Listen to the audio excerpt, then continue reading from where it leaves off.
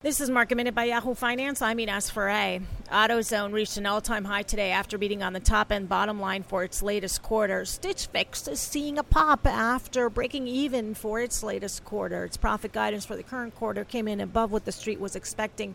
And Toll Brothers is under pressure despite a beat on the top and the bottom line. Its gross profit margin guidance for the first quarter disappointed the street. For more Market Minute news, head to yahoofinance.com.